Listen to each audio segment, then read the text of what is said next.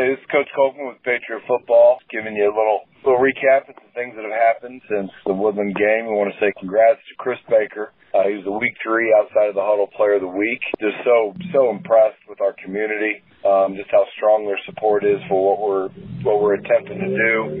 Leaves us all encouraged that we knew we had great parents, we knew we had great fan support, and we knew the community of Heritage was a great community. So it's really good stuff.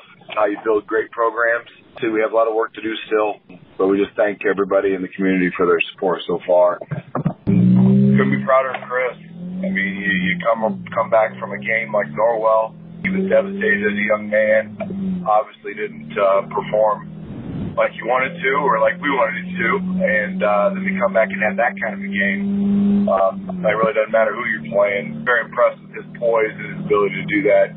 Very pleased with the coaches putting him in a position to succeed and getting the ball to Blue, Deontay Cobbins.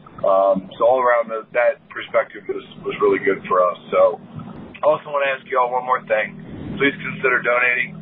We have a blood drive set up for tomorrow, 9/11, at St. John Flat Rock. It's part of our festivities honoring the legacy of 9/11. And again, tomorrow, 1 to 7 p.m. at St. John Lutheran Flat Rock. So please consider donating. Sign up online. Check our Twitter account, Facebook page for information there. All right, until next time.